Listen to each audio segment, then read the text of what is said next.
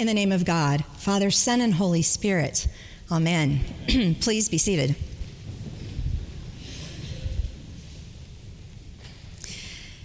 I'm convinced that Jesus would not have been a very good parish priest. Working in parish ministry means being pastorally sensitive to people's needs and situations. It means making things as barrier-free as possible to encourage you to be here with us on Sunday mornings. After being beat up during the week by your jobs or your financial concerns, by tending to health issues, by the coarse and angry discourse that surrounds us, or just by too much change in your life, after all that, folks want church to be comforting and nurturing. A good parish priest understands this. Apparently, Jesus does not. Jesus and his disciples are heading toward Jerusalem, and Jesus is teaching and preaching along the way. He's been healing and feeding folks and thumbing his nose at religious propriety, and so he's become quite the media darling. People have taken notice of his miraculous actions, including raising a young man from the dead. And the crowds traveling with him have grown and grown. You can almost hear Peter turning and surveying all these folks and saying, "Wow, Jesus, look at all these people. We must be doing something right if we're drawing this kind of crowd."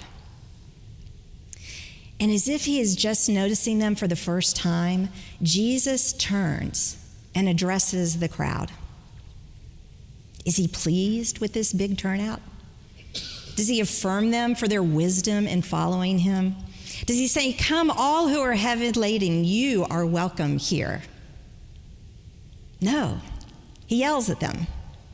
He says, "Whoever comes to me and does not hate father and mother, wife and children, brothers and sisters, yes, even life itself, cannot be my disciple.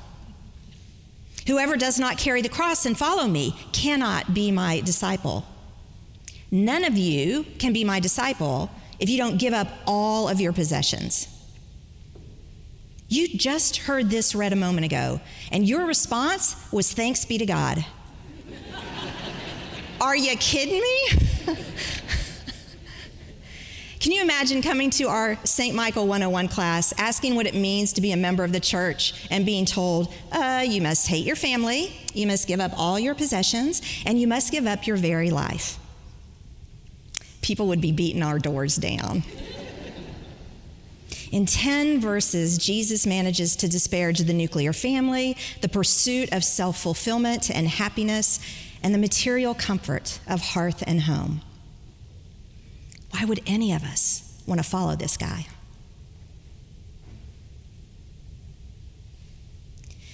We spend a lot of time focusing on Jesus' love and grace, as well we should.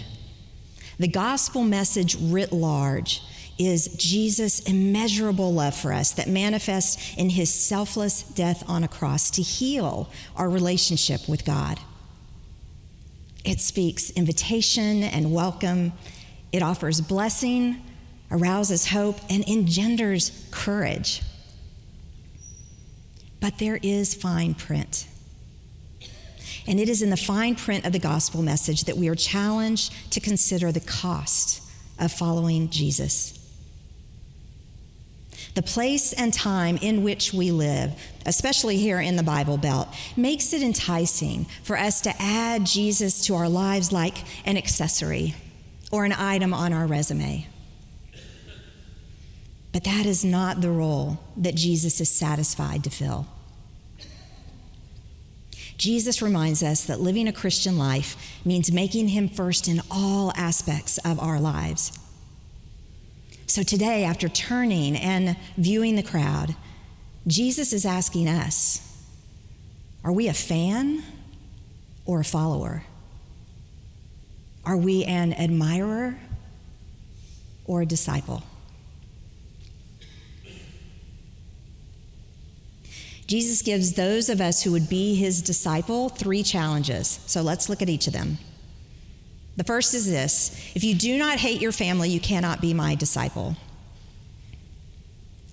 Well, we really need to get past this word hate. In Jesus' day, in his language, hate is not a violent, emotive word. It's a rhetorical device for emphasizing one thing over against another. So, elsewhere, Jesus says, you cannot serve both God and wealth, for you will hate one and love the other. It's not that we will viscerally and emotionally hate one and love the other. It's that we can only give one our primary allegiance. This is why Matthew translates this line as, whoever loves father and mother, son or daughter more than me is not worthy of me. Jesus is saying, I must have your primary allegiance. The relationships you have with others, even the people who are most important to you and are most dependent on you, are subordinate to your relationship with me. There are times when we make hard relational decisions because of our commitment to Christ. We choose not to enable a loved one in destructive behavior. We intervene without being asked in an attempt to resolve conflict. We set boundaries for our children to teach them that the world does not revolve around them and is not about their immediate gratification. And we even choose to end relationships that sabotage our decision to lead a Christ-centered life. Why do you think parents are so concerned about the kids that their children hang out with? Who we prioritize and spend time with does influence whether we grow closer to Jesus or move further away. Jesus' second challenge is this: if you do not carry the cross and follow me, you cannot be my disciple. There are many ways that we carry a cross when we choose to be a disciple of Jesus. The spiritual directors who I admire say that all spiritual growth comes not from adding on, but from letting go. We let go of all of those parts of ourselves that separate us from God. We let go of our need to be thought successful by the world's standards.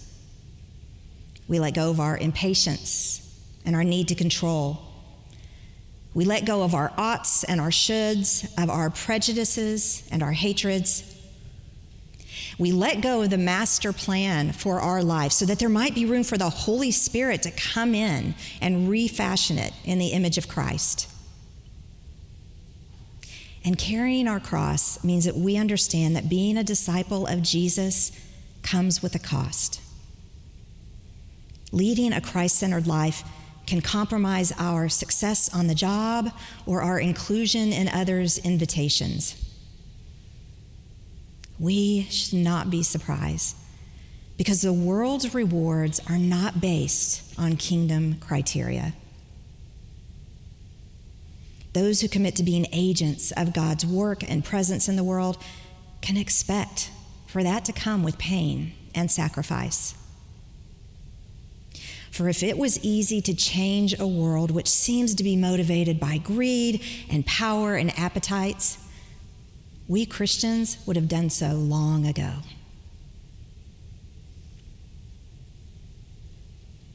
Jesus' third challenge is this: if you don't give up your possessions, you cannot be my disciple. Really? All of them? My home, my car, my favorite pair of Chicky pumps? I'd like to think that Jesus is just speaking with rhetorical flair again. But he did tell the rich young ruler to sell all that he had, give it to the poor, and follow him. And we have stories of the earliest followers of Jesus doing exactly this, selling all that they have, holding it in common, and using it to care for the widow and the sick, for the hungry and the poor. So I guess Jesus really means it. As hard as those first two challenges of discipleship sound, this one is the deal breaker for me. I know that I am unable to sell all that I have, give it all away, and totally trust Jesus for my day-to-day provision. And I bet I'm not alone. Who can do this? You might be relieved to know that apparently no one can, at least not in their own power. When the disciples raise this very question, Jesus answers, what is impossible for mortals is possible for God. So, yes, those of us who would be disciples are called to trust in Jesus more than our stuff. We're called to give up the illusion of control and security that our money and our stuff provides, and it is only an illusion. We're called to stop trying to fill the God-shaped hole in our hearts with shiny toys and exciting adventures and big bank accounts. Discipleship is a process. It takes time. It involves false starts and modest success. We journey toward Christ, sometimes taking 2 steps forward and 1 step back. We begin to live into the fullness of our humanity and to reflect the holiness that dwells within us. We are strengthened to face life's challenges and joys with a spirit of hope and love and peace. And as we are shaped by these experiences, our lives become a witness to the power of Christ's love. At the heart of discipleship is transformation.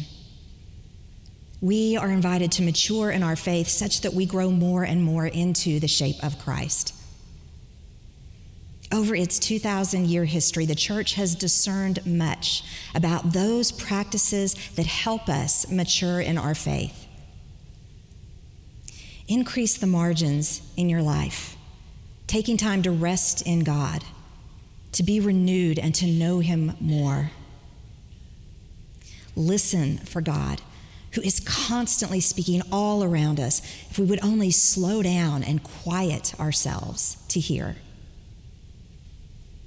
Participate in a small group or a formation class.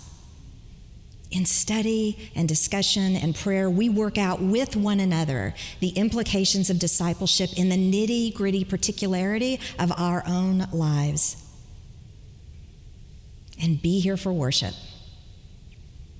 When we worship together, God is present to us in ways personal and corporate, in ways intimate and transcendent. Hate your family, carry the cross, give away all you possess. Where's the good news? I think it's hiding in plain sight.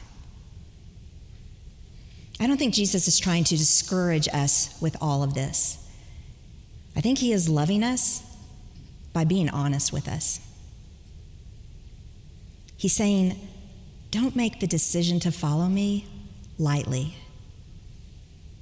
Count the cost. Life in me is a life you are absolutely created for, but you must read the fine print. Once you begin this journey, I will not let loose of you until you become who you truly are. Amen.